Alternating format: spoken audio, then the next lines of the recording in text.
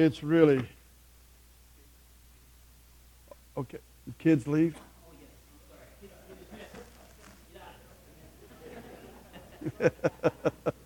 What about some of us going through our second childhood? Can we leave too?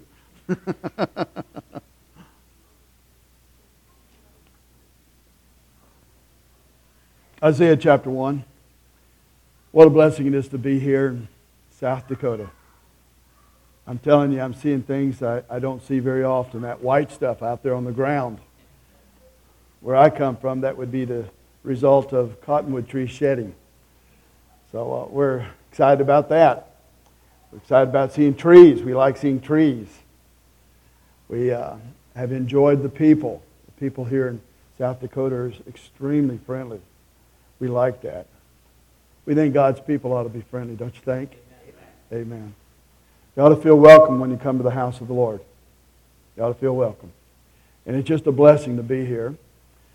You've got a dynamite of a pastor.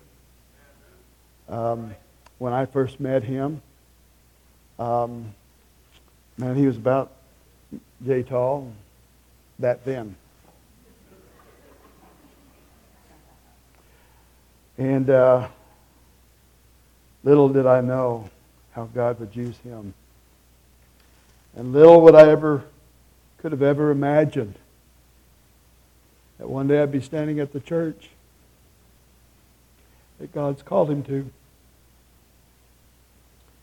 Been able to preach for him, for his people, for the cause of Christ. It's an honor. More than you can imagine. You don't really realize the end result of the things you're doing right now. But if the Lord allows you to live long enough, you'll get to see some of that. And we're seeing some of that. We thank the Lord for it. And Brother Yoder was a teenager. We'd take him on mission trips. I have nothing against camps or conferences. Nothing.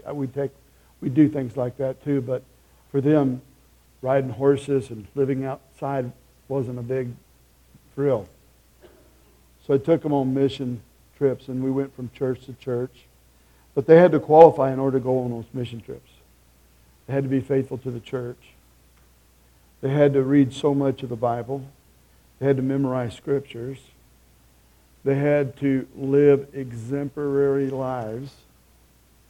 They had to participate in the fundraisers.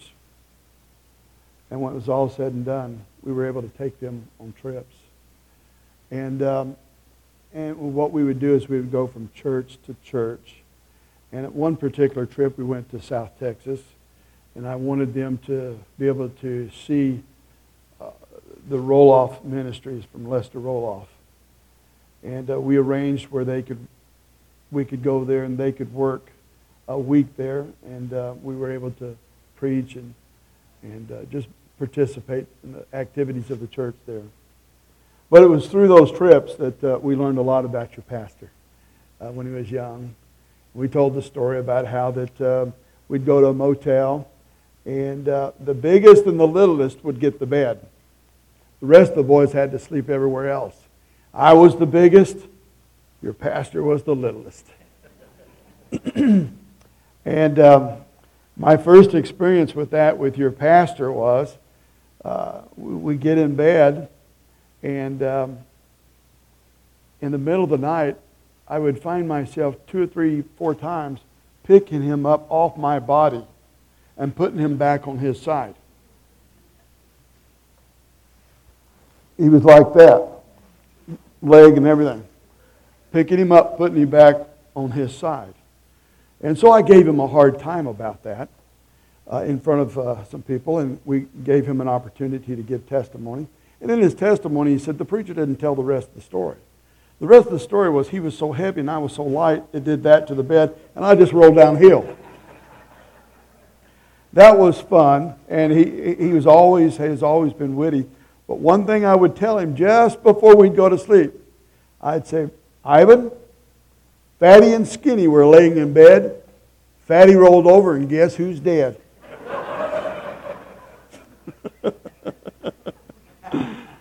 We had a fun time with him. He was sharper than a tack. He still is. He was sharp. He was small.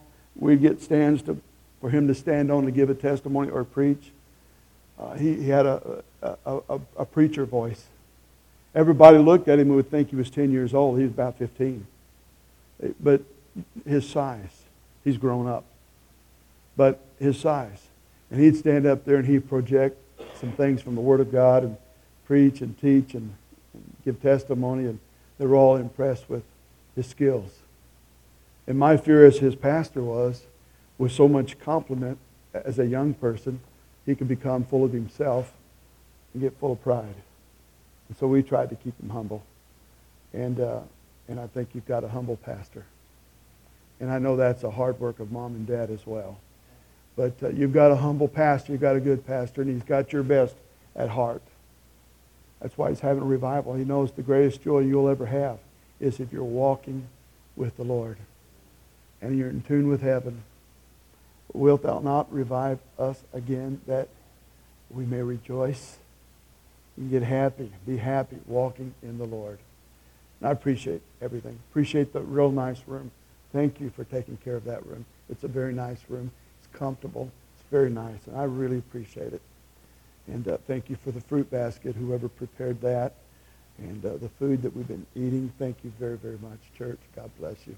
All right, if you have your Bibles, take your Bibles and turn with me to Isaiah chapter 1. Isaiah chapter 1. We're going to read a few verses. I'm going to have a word of prayer. And then we're going to jump right into the message, okay? Isaiah chapter 1, look with me at verse 2. See, this vision was given to Isaiah, the son of Amos. But in verse 2 he says, Hear, O heavens, and give ear, O earth, for the Lord hath spoken. I have nourished and brought up children, and they have rebelled against me. Oh, how terrible would that be for you to pour your life into your kids and for them to grow up and rebel against you. The Lord says, The ox knoweth his owner, and the ass his master's crib, but Israel doth not know, my people doth not consider. My people doth not, that loudness confused me.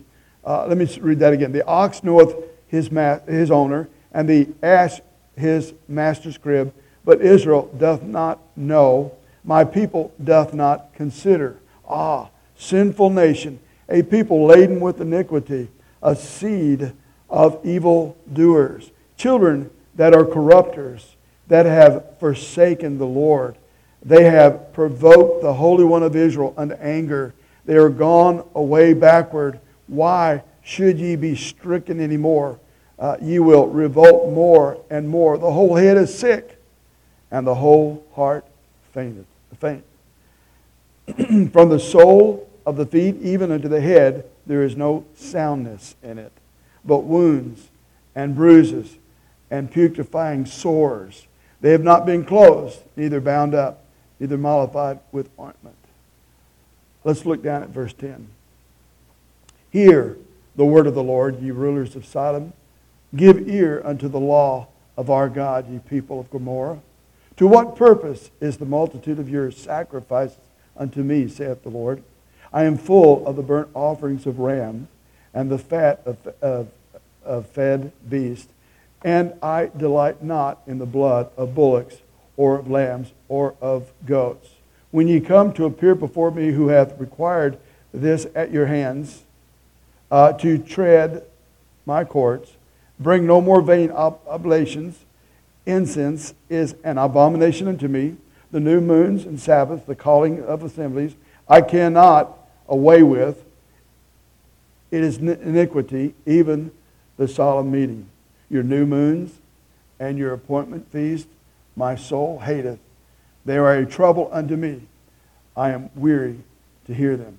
And when ye spread forth your hands, I will hide mine eyes from you. Yea, when you make your prayers, I will not hear, and your hands are full of blood. Let's go to the Lord in prayer. Father, I pray that you would open up our eyes and help us to behold wondrous things from your word and see what happened to the chosen people and what can happen to the believers if we don't turn from our wicked way.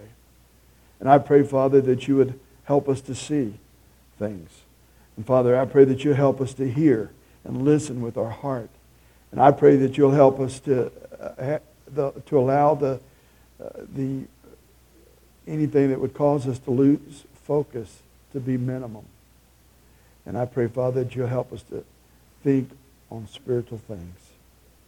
May thy will be done. Please allow me to be sensitive to the promptings and the leading of the Holy Spirit.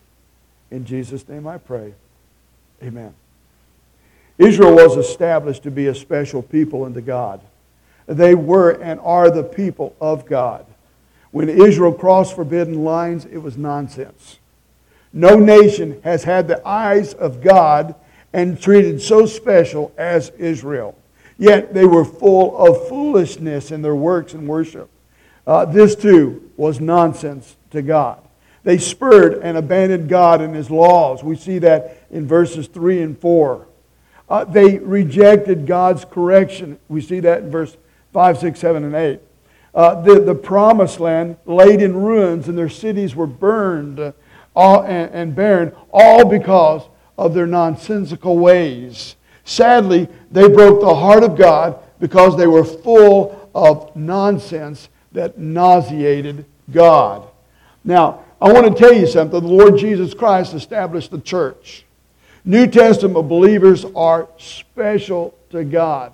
As the Jews were and are special to God, the New Testament church is special to God. This church doesn't consist of brick and mortar and sheetrock and carpet and chairs. No, it's you people that have banded together. You're the church. You're the Brookings Bible Baptist Church. You're the one. Jesus died and established the church, and He established them with a purpose in mind. We see that He offered salvation first to the Jew, and they rejected it. And then whosoever will benefits as a result of what Jesus has done. He founded the church. He spent His earthly life reaching people with the gospel and training the church to take over when He was gone. Now in Revelation chapter 2 and chapter 3, we see 7 churches mentioned there. Every church is important to God. They were warned of impending judgment except they repent. And when I say repent, the word repent means to change your thinking. Your thinking. When your thinking is changed, your direction will be changed. I have a hard time with people when they say they've been saved, but there's nothing that's changed in their life. You see nothing. He that hath the Son hath life. You're no longer condemned to a devil's hell as a result of accepting Jesus into your life. There ought to be a change. And people ought to see it, sense it, and know that there's something different about you. Now, the Lord was warning them of impending judgment except they repent. Now, we see the church of Laodicea actually making God sick enough to spew them out. They were lukewarm. They were not cold. They were not hot. He would that they were cold or hot, but lukewarm wasn't acceptable to God. It made Him sick. For the church to be lukewarm, you're not excited about the things of God, but yet you're not living the heathen life. You're just kind of somewhere in the middle. You're not cold, you're not hot. You're just somewhere in the middle. I'm talking about nonsense that nauseates God. And if we're not careful, we could be just that people that nauseate God. And we don't want to nauseate God. We want to be a blessing to God. I'm not used to this thing, so please forgive me. I got to keep putting it on my ear. Now, in our text, well, first of all, I've been pastoring for 37 years. And I've seen people make the mistakes of their life in pastoring for these years, which have affected their children. If it only affected me, if my sin only affected me, okay. But it doesn't affect me. It affects my wife. It affects my children. It affects my grandchildren to come. My sin. It affects my community. It affects how God can bless my home or bless my church. My sin. So that's why I need to be right with God. So that my church can benefit the blessings of heaven as a result of having a pastor that's right with God. So that my wife can benefit the blessings of heaven because she has a husband right with God. So that my children can benefit from heaven because they have parents that are right with God. Now in our text we find that God cannot stand with what His people were doing. God became disgusted with their doings and nauseated with their nonsense. And we too can disgust the divine with nonsense. And with God's help, I want us to learn some lessons to not nauseate God with nonsense. Now, God has saved us for a purpose. And if we're not serving that purpose, then we're living a life full of nonsense. And we don't want to be that in-between thing there that causes God to be nauseated by the way that we live. Verse 10, it says, Hear the word of the Lord, ye rulers of Sodom. Give ear unto the law of our God, ye people of Gomorrah. God is fed up with the wickedness of His people. He has gone so far, and if you read it all the way to verse 10, if you read it all, He's referring to them and comparing them to Sodom and Gomorrah, Gog and Magog. Comparing them to the sins of Sodom, comparing them to the sins of Gomorrah. In other words, God compares His people with the wild, wicked, perverted people of Sodom and Gomorrah. Perversity was prominent in Israel, and it was that was the nonsense that nauseated God. God didn't make Adam and Steve. God made Adam and Eve. And God has a plan for the home. He has a plan for a man. He has a plan for a lady. One wife, one husband for one lifetime. That's God's intention. But we go and thwart the will of God and the way of God with our unrighteous living, and then we justify our sin. That's nonsense that nauseates God. His people were filthy and as wicked as the devil. But and we've got to understand that we're free will people. We can do wrong. We can do right. We can yield ourselves to unrighteousness. We can yield ourselves to righteousness. If we yield ourselves to unrighteousness, we suffer the consequences. If we yield ourselves to righteousness, we reap the benefits and the blessings. But we can do that. Under the inspiration of God, Isaiah proclaimed, Hear the word of the Lord, give ear unto the law of our God. Aren't you glad you're a part of a Bible-preaching, Bible-believing, Bible Baptist church? Yes, the emphasis ought to be upon, Thus saith the Lord. When the Amish came out, they were used to a bishop telling them this, and that, and whatever the bishop said, that was the way it was supposed to be. And they were asking me questions as if I was the bishop, like they were used to. And I would constantly say, what does the Bible say? What does the Bible say? And I was trying to direct the attention toward the Word of God. And that ought to be the emphasis of the child of God, is what does God say? How does God feel about the subject? It doesn't matter what I think is right. It doesn't matter what I think is wrong. What does the Bible say? Too many people go by what people say instead of what God says. I'd rather go by what God says than what people say. Isaiah proclaimed, Hear the word of the Lord. Give ear to the law of our God. They were commanded to listen and obey. Israel needed to put to practice God's word. They were unwilling at this time to listen and obey, which produced nonsense that nauseated God. I hope you get that down in your mind when I talk about nonsense that nauseates God. It is wonderful that we've come to church, and it's wonderful that we have the ability to live stream, and God bless you live streamers. Glad you're turned on and tuned in. So glad. And I'm praying that you get something out of this, and I'm praying that the distractions at home would be minimum for you. And I pray that God can speak through this for your sake and for our sake. But if we refuse to listen and to obey, then what good is it to turn on and tune in or come to church if we refuse to listen and put to practice the things that God has instructed. We must be doers of the Word and not hearers only. I would rather hear this from God, well done, than well said. There are a lot of talkers out there that they can talk very, very good. And they have convinced a lot of people that they know what they're talking about. No, they just got the ability to communicate. But it may not be from heaven. And what we need to do is be able to know our Bible so well that we can see the difference between what man says and what God says. The Bible says, why call ye me Lord, Lord, and do not the things which I say? O thou master of all, Lord of my life. And then go and do your own thing. Why call the Lord the master, your Lord, if you're not doing what He says to do? And Luke 11:28 says, but He said, yea, rather, blessed are they that hear the word of God and keep it. Keep it. Doing it. Performing it.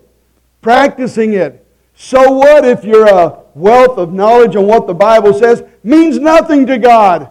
But what means everything to God is you put to practice that which you know from the Word of God. Be ye doers of the Word, not hearers only. The Bible says knowledge puffeth up. And there's a whole lot of theological nothings out there. They know a lot, but they do nothing. And then you find this child that's just recently gotten saved that learned John 3:16. They know something. And they're putting to practice what little they know. And that means more to God than somebody that has vast knowledge and doing nothing. Let's not be one of those crowds. What I'm trying to say here is indifference toward God's Word is nonsense that nauseates God. Secondly, insincerity in worship is nonsense that nauseates God. God knows your heart.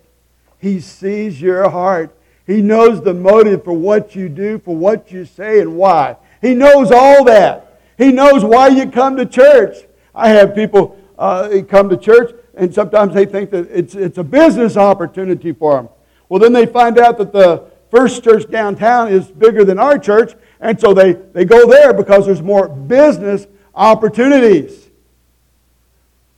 You know, when you have that crowd coming to try to fleece the flock,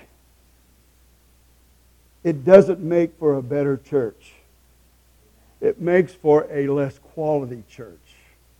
I've had preachers come in through the years, and Brother Yoder, you may have already too. And here's what they tell me. I can assure you a way that you can double your income, possibly triple it. And when you start listening to it, basically it's fleecing the flock. You sell this to them because they have confidence in your leadership. You get them excited about this, and this. I have problems when the preacher gets the better deal when he's negotiating a price with his people. I have a real problem with that. I think he ought to be the example of letting the member get the better deal. Not the pastor.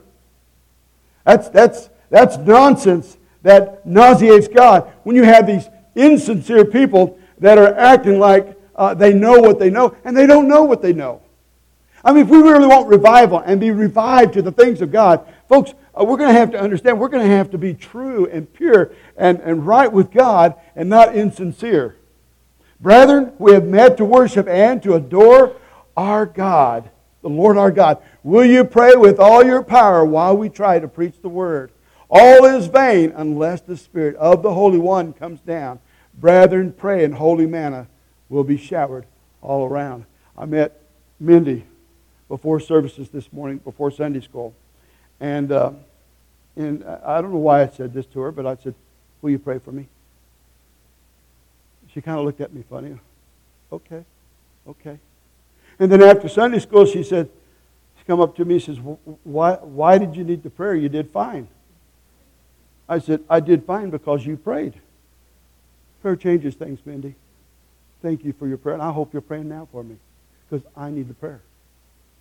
I've told all of our people, I said it several times. I was up to the wee hours in the night. And I'm saying, Lord, I don't know what your people need. I don't even know if I'm capable of giving them what they need. But I know you do, and you can. Trying to be sensitive to the dear people that God wants to revive. Now, revival is in your court. If you want to be revived, you can be revived. God wants everybody to be revived and live gloriously, hope for Him. And there's blessings to be had, if we do. But it requires something to be revived. It doesn't cost you anything to be saved. It cost Jesus dearly, cost Him His life to be saved. But it didn't cost you anything to be saved.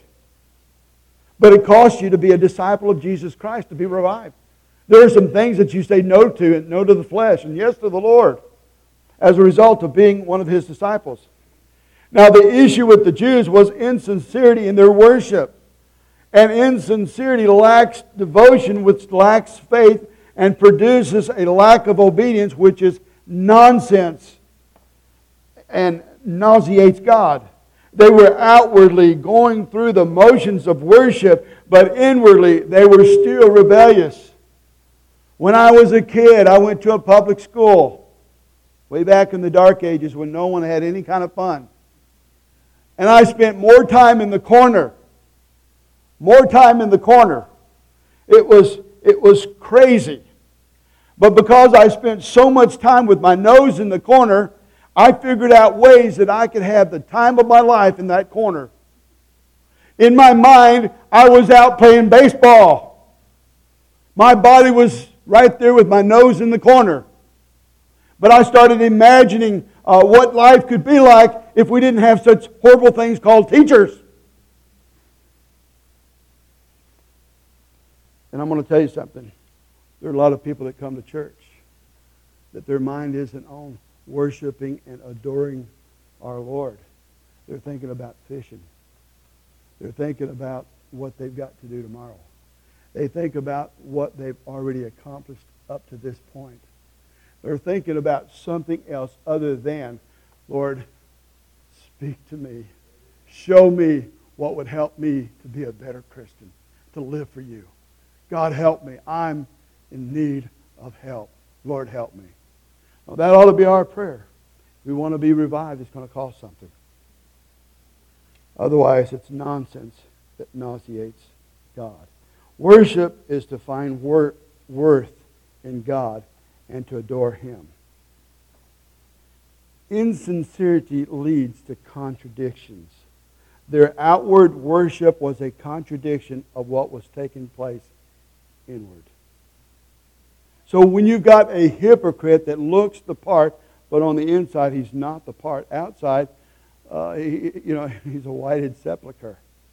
Looks pretty, but you get inside of it and it stinks, full of dead men, rotting, decaying flesh. And that's the way a lot of Christians are to God, and it's nonsense that nauseates the Lord. Insincerity in worship is nonsense that nauseates God. In verses 14 and 15, your new moons and your appointed feasts my soul hateth. They are a trouble unto me. I am weary to hear them. And when you spread forth your hands, I will hide mine eyes from you. Yea, when you make many prayers, I will not hear. Your hands are full of blood. The nonsense of the Jews irritated God. Their feasts, their festivals were intended to honor God, but instead it disgusted the divine. God hated their feast because they were a trouble to God. It was that insecure, that wicked people that claimed to be worshiping God, and yet they had no intentions of worshiping God. They were just going through the motions. This was nonsense that irritated God and nauseated Him. Their prayers went unanswered. They refused the truth of God's Word. When you refuse the truth of God's Word, you can expect not to have your your prayers answered. I don't know about you, but just at any moment, tragedy can happen. Somebody needs you to be on praying grounds. I have seen it. I remember a time in Philadelphia. I preached on a Sunday about what to do when disaster strikes. And within 24 hours, Brother Glenn's older sister, I think it was killed by a trucker that ran over their buggy. The mother of 10 children? 11 children. All of them without a mother. Their hearts broken, not knowing whether or not she had ever been saved. They had not been in the church too long. Now tragedy has happened. What are you going to do? Are you going to abandon the faith because of tragedy? We loaned them our car. They went all the way there. They did what they could do. The Amish would not allow them to do much. If anything, they shunned them. It was sad. It was sorrowful. It was hard.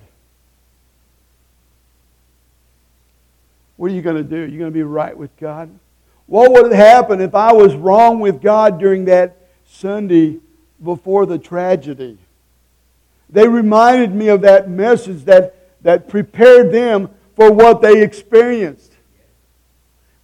I didn't know. What would it have been if I'd have thought, well, I'm going to just preach this because it was easy to preach and I'm a little tired today and this is what I need to do? No.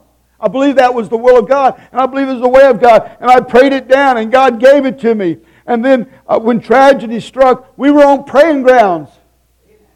We were able to assist and help as best as we could. That's one of many examples through the years. God's people need to be on praying grounds. It could be one of yours, one of your children. You're going to need to be on praying grounds. People of faith need to be on praying grounds. It could be somebody from the church. It could be. What's going to happen when someone says, will you pray for me? Oh, well, wait a minute. I've got to get right with God. No, they need prayer now. They need prayer now. Prayer sustains you. Prayer enables you to do things that you never thought you could do before because you prayed and God has enabled you. They refused the truth of God's Word. They regarded iniquity in their heart. If I regard iniquity in my heart, the Lord will not hear me.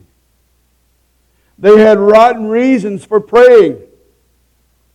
They weren't praying with the right motives.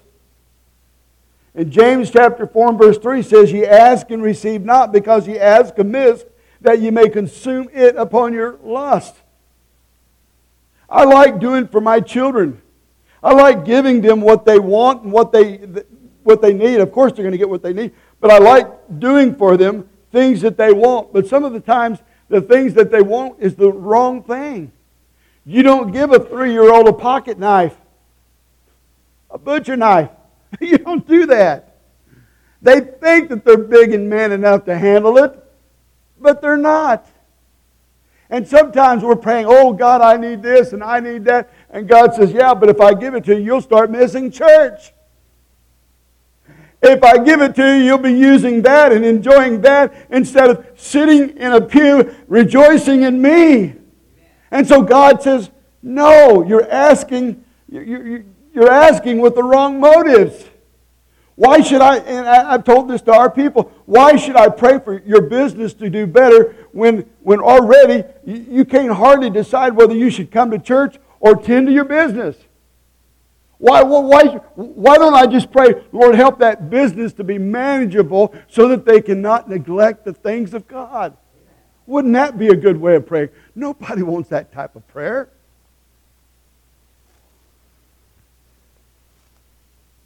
You see, they had rotten reasons for praying. They lived like reprobates. But your iniquities have separated between you and your God, and your sins have hid His face from you, that He will not hear. It's not that God's incapable of hearing. God says, I'm not going to listen. You're living like a rejecter, a reprobate, a castaway. You're living that way. You've shunned me. You had nothing to do with me, and now you're in a need, and you want to pray. I'm not listening. They resisted forgiving others. I'm talking about the Jews that nauseated God, and it can apply towards Christians as well. Somebody's done you out a nickel. You're going to hold it against them for the rest of their life. I learned a long time ago, when I loan money out, in my heart, I've given it to them. If I've got it to give it, if I've got it to loan it, then I've got it to give it. But I'm not going to loan them something that I have to have. But when they say, can I borrow this? In my mind, I said, okay, when do you expect to pay back? Okay, and then I'm talking mainly your children. You know how that is. How are we going to get this thing paid back? All right, now, if I've got it to loan, in my heart, they don't know this, I've got it to give. Because, see, if they don't, things happen. Well, I lost my job, this, that. I can't pay you back. Then that's when that nickel begins to develop into bitterness. And so we're bitter at somebody because they owe us a nickel. I'm not going to sleep that way. No. In my heart, I'm reminded again, you gave it to them. Yes, Lord, I sure did. And then in some cases, I've not only said, I've given it to them, I've given it to God. And if they pay it back, it goes from my hand into the offering for God's glory. Now, am I independently wealthy? Not anywhere close. I just know that you can't outgive God. I have learned through the years, give by command and receive by faith. Give and it shall be given. You give, get. That's the Bible. That's the Bible. You give. It's not you get and then you give. You give, get. So you can give some more, get some more. Give, get, and then before long, you're a channel of blessings. Not a reservoir, but a channel of blessings used of God to be a blessing for the cause of Christ. They resisted forgiving others. But if you do not forgive, neither will your Father which is in heaven forgive your trespasses. We forgive others. God has forgiven us for something far greater than what we could ever hold against somebody else. God. All this is laying groundwork for revival. Do you want to be revived? Salvation's free. God is so good. Jesus paid a price he didn't owe. We owed a debt we couldn't pay. He applied his credit to our debit, and it justified the account. That's my God. If you're here today and don't know where you're going to spend eternity, don't leave those doors. Because we are here, and we can show you the matter of moments how you can be saved. It's not by being baptized. It's not by joining a church. It's by receiving Christ by faith into your heart. And at that precise moment that you say, I take Jesus, and you receive him in the heart, you've been born into the family of God. Meaning, there's not one Bible example of anybody that's been born into the family of God get unborn. Means you're his child forever. And being his child, then you have the Holy Spirit of God. And he'll start teaching you right from wrong in a spiritual sense. Don't worry about your wicked past. God can forgive it and give you a glorious future. I promise if you could have known me pre-salvation days, you would never could imagine that I'd be a preacher. Never. My friends grew up to be druggies. Some of them died. The ones that lived through all that have been married a dozen times, and people that have now, they're just living with and have kids by everybody. That could have been me. Probably would have been me, or prison. Preacher said to my mother, you better get a handle on that boy. He's going to end up in prison. Boy, that didn't sit well with my mother at all. She started weeping and wailing. And then he said, or he'll be a preacher. He got a hold of my heart. Changed my life. And as best as I can, I've been trying to deliver the goods that God has given for 37 years. Little did I know, years ago, there'd be an Amish group. And when they walked in, I wasn't first to meet them. I stood back. I had two mature preachers. They went and met them. And they both come back and said, you've got to meet them. So sheepishly, reluctantly, while we were eating lunch, I went by and met them briefly. I was scared to death. I quit high school to go. I quit high school. You're looking at a high school dropout. A lot of things I don't know and didn't know. But I have learned some things through the years. God saves. God changes lives. And little would I've ever dreamed that one day, the dear brother that scared the fire out of me, that we would have the wonderful opportunity of leading his family to the Lord, baptizing all of them, including Dad and Mom. And then one day, he'd be the thunder in the pulpit. The gracious man of God that God has given this church. I can rejoice. I didn't know. It doesn't matter. Just pour your lives into people for Christ's sake. And eventually, you'll see some results. God is good. If you're not saved, please be saved. And if you are saved, let's get right and work at staying right and get revived. Let's every head be bowed. Father, thank you for this time. Thank you for the opportunity of being in this church. And I pray that you'll bless during this invitation time as Pastor Yoder comes and directs the invitation. I pray that you'll bless. Speak to our hearts. Help the lost to come, those that don't know where they're going to spend eternity to come, and those that just need a time at an old-fashioned altar, that they come and spend time and do business with you. And I pray that you'll speak to our hearts. In Jesus' name, amen. Heads bowed, eyes closed. Would you stand along with me as she begins to play? The invitation is clear today. God wants to use you. He wants to have you. He doesn't want you to hold back.